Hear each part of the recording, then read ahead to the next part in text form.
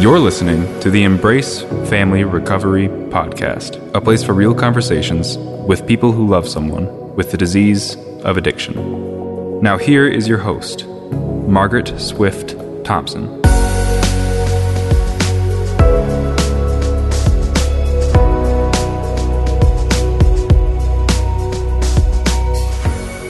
Welcome back. Today, I have the honor of introducing you to my friend Dianne, a powerhouse in the field of addiction for decades, a warrior of a woman who knows this family disease intimately from many perspectives. And she always maintains a willing heart of a teacher. And I'm sure some of that has to do with receiving the gifts other people in recovery shared with her and being willing to continue passing that on. So let's join Dianne. The Embrace Family Recovery Podcast. I'm going to take my drink and wet my whistle because it does make a difference. And so, Dianne, I am thrilled to have you. It's kind of weird to be in this situation because we're so used to being next to each other. I usually start with everyone I chat with and ask them who their qualifier is. And I'm aware of your story, so I'm going to try really hard to pretend I don't know it so that I ask the questions I think our audience would want to know. My qualifier, so I'm the mother of an addicted child. I'm also aware that you come from quite a history of addiction in your family. Are you willing to share a little bit about that? Yeah, absolutely. So I am Irish on my father's side. I'm Native American Ojibwe on my mother's side. And the genetic predisposition as well as cultural predisposition pretty much had me screwed before I ever picked up my first drink and drug. Mm-hmm. Mm-hmm. So when we talk about this being a generational family disease, is that something you feel is accurate? Absolutely. And, I've seen where it skips a generation or two, but I think that, and I attribute the intergenerational addiction in my family to be a direct result of historical trauma in Indian country. And so with that issue, I think that's why we don't tend to skip generations. We just go from one to the next. I think for our audience, because I'm guessing there's a lot of people out there who don't have an understanding of what you just said, as sad as that is. So if you're willing to share a little bit about what you mean by the trauma and not skipping a generation, what's your experience with that? So historical trauma refers to the effects of colonization on indigenous people here in the Americas. And we've had hundreds and hundreds of years of colonization and federal policies from the government that have gone every direction from extermination to removal, or especially with addiction, is that it was the boarding school period of colonization that really did the damage that it did in Indian country, because this was over 100 years of forced boarding schools for kids. Literally, they came to reservations and kidnapped these kids or ripped them out of their parents' arms and sent them sometimes across the country to these schools that were either paramilitary type or faith-based boarding schools. And so these kids were punished for speaking their language. They had their hair cut. They weren't allowed even to talk with siblings if they had brothers and sisters that were in the same school. So that boarding school system very effectively changed the way Indigenous people lived. So for those years, because those kids that went to boarding schools, they lost the language, they lost the culture, they didn't grow up hearing those stories or how we parent children even. And then when those kids came home, many of them were broken and lost. And some of the abuses that happened to them in boarding schools, like sexual abuse and physical abuse, were brought back to the reservation, and they parented the way that they were parented in those boarding schools, which was basically none at all, but just a lot of corporal punishment for them. So I will admit, coming from Bermuda, limited exposure to Wisconsin, tribes surrounding me, and again, an exposure through the helping profession in Wisconsin, began to have an appreciation for how much I didn't know and still don't. The piece that baffles me is how the average student, because we've had a conversation, you and I, with two young people, my daughter and a friend, how little is still taught about the history of Native American people. How does that play into what you're describing as the trauma? Is it re-traumatizing? Well, it is, because it's not acknowledgement of what happened. I mean, who doesn't want their true story to be validated, right? I mean, when we tie it into addiction, it's the same. Meeting people many times over who go to a family program and say out loud what they've been living, and everyone in the room is nodding their head, and they feel finally they've been validated for their experience. Is that something that you see within your community? The two come together? Is it hard for people of your ancestry to find treatment that is caring for that aspect of their history? Well, it's gotten much better now. I think just with the way that treatment is done. I know there were many Native people who went to treatment during that time where the philosophy was, we have to tear this person down, get in there, just break down all of their defenses in order for them to get sober. And you already had a population of people that were so broken. And when they went through that kind of rock'em sock'em approach, they were name called, they were shamed for some of their behaviors, especially the women.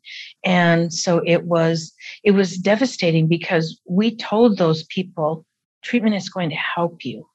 And that wasn't the case. It's gotten so much better now that there is a more client-centered approach, and you have more and more Indigenous people getting into mental health and substance abuse counseling. So when those people go to those places, they see brown faces, and it makes them comfortable. And there is so much more incorporation into mental health and substance abuse work in Indigenous communities that is cultural, that is healing, which is happening. And we see that all across tribes across the United States, is that healing from the devastation. Mm-hmm. So you mentioned your son as your qualifier. At what age did you have that first, oh boy, inkling, awareness that there was a problem? At what age was he? Well, he started to research his disease when he was 16. And it's crazy, because when that happened, I had been sober for 14 years myself, and I had 10 years in this field as a substance abuse. And that denial was so deep, like it just shut down that part of my brain that would ever even admit that it was getting as bad as it was getting. People tried to tell me things, and I would just say, oh, not my baby. He's never even been around alcohol, never in his home. And then with the certain people that he was hanging out with, that's like any other parent with a child, I defaulted to them.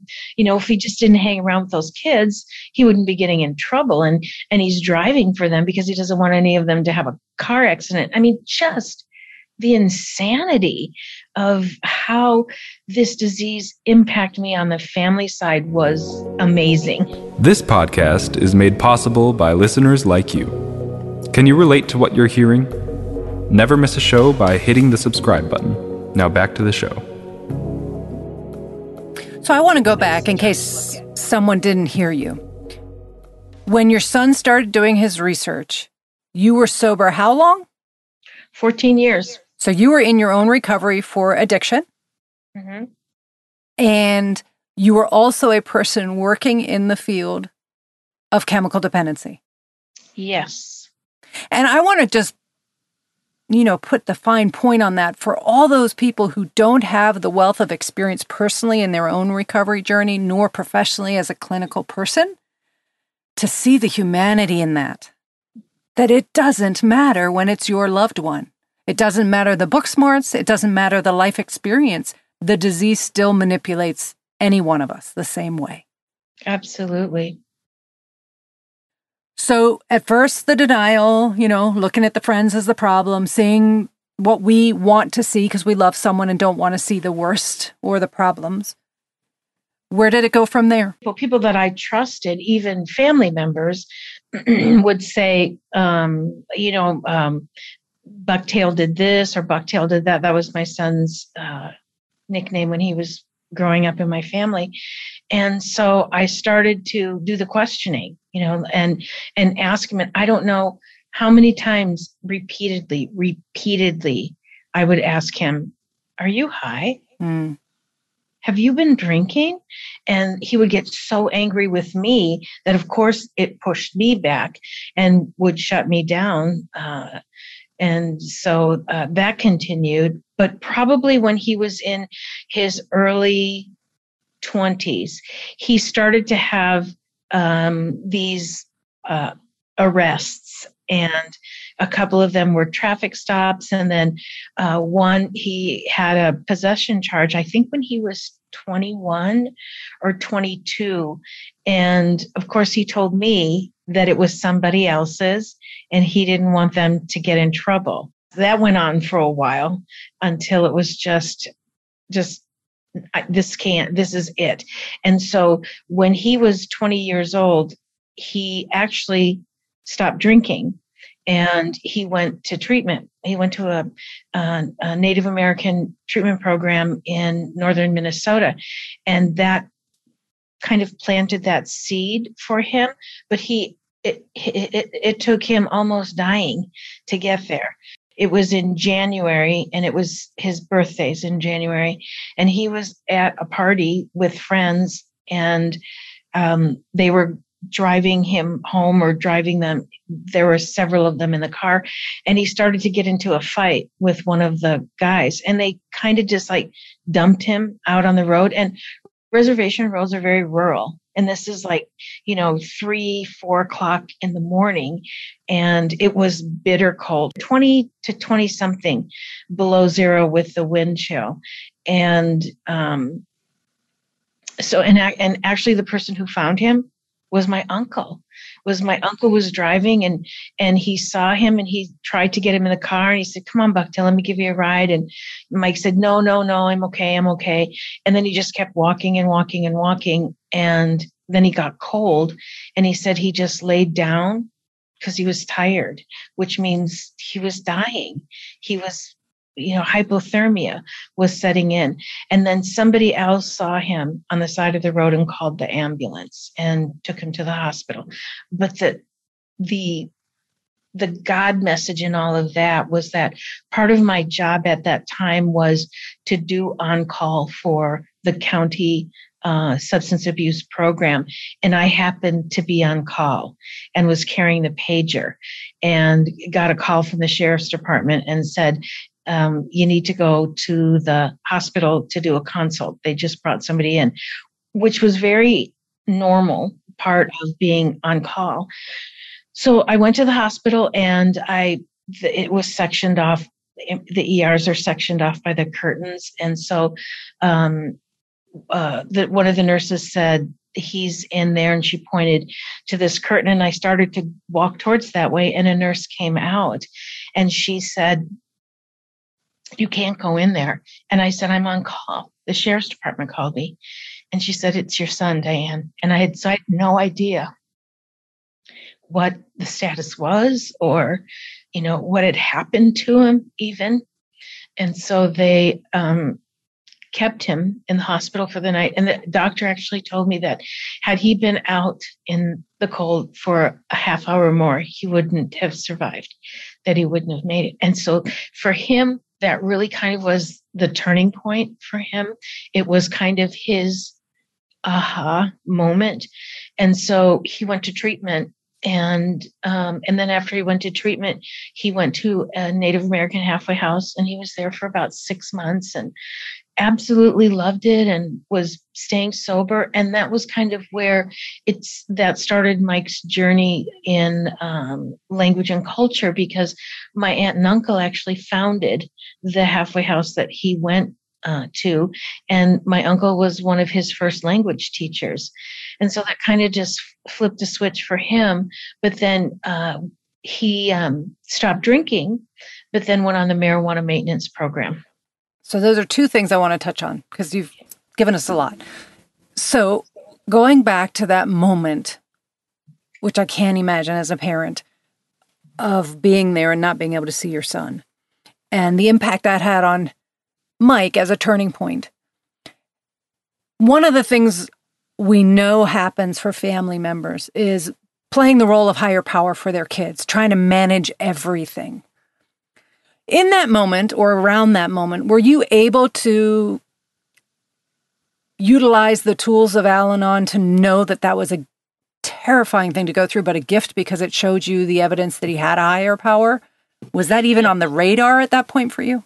Yeah, absolutely. And this was something that when I started to know this was getting to be a problem, every time he left, I would just ask the God of my understanding to take care of him, because that's all that I could do.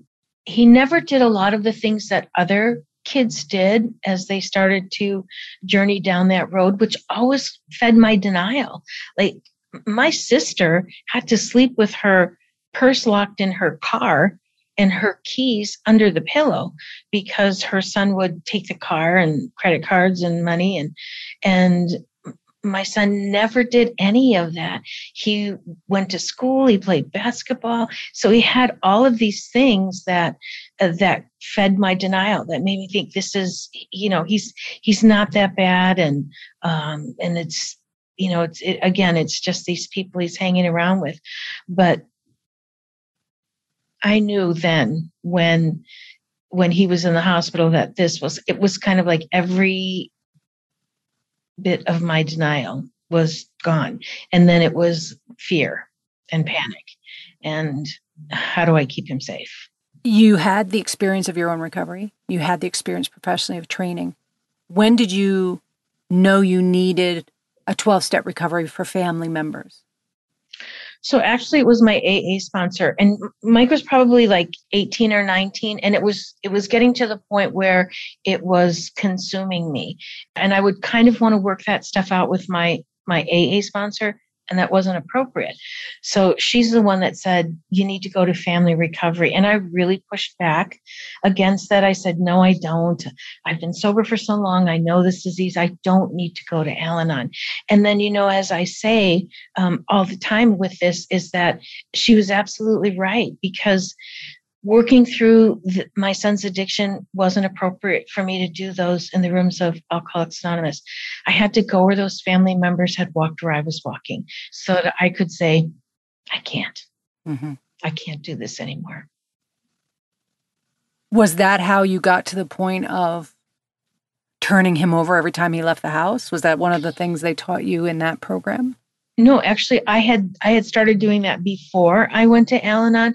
And I think just because of some of our cultural teachings is that I know that when there is something that's, disturbing, I know a way to take care of that. And even just my own recovery with repeatedly turning things over, he just got added to the list. And you mentioned that the preoccupation had gotten so bad. Can you parallel your experience with your preoccupation with your own use to how preoccupied you became with your son when he was down his path? Oh, yeah. Yeah.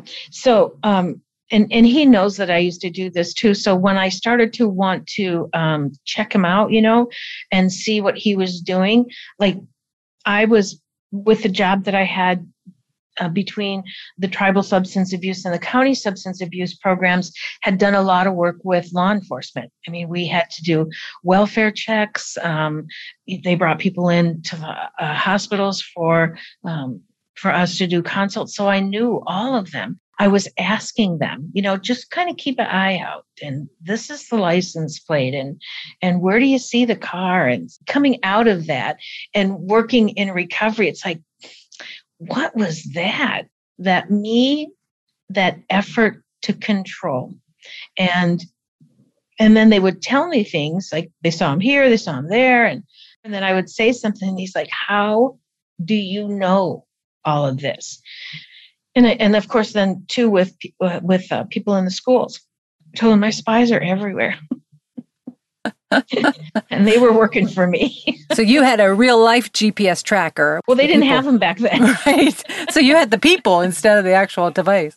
Yeah, we didn't have cell phones. Otherwise, you bet there would have been a Life 360 on it. So for me, I'm a recovering person and also a family member. And for me, the obsession and preoccupation with the person was no different than the preoccupation with food. Is that true for you? Do you relate to that?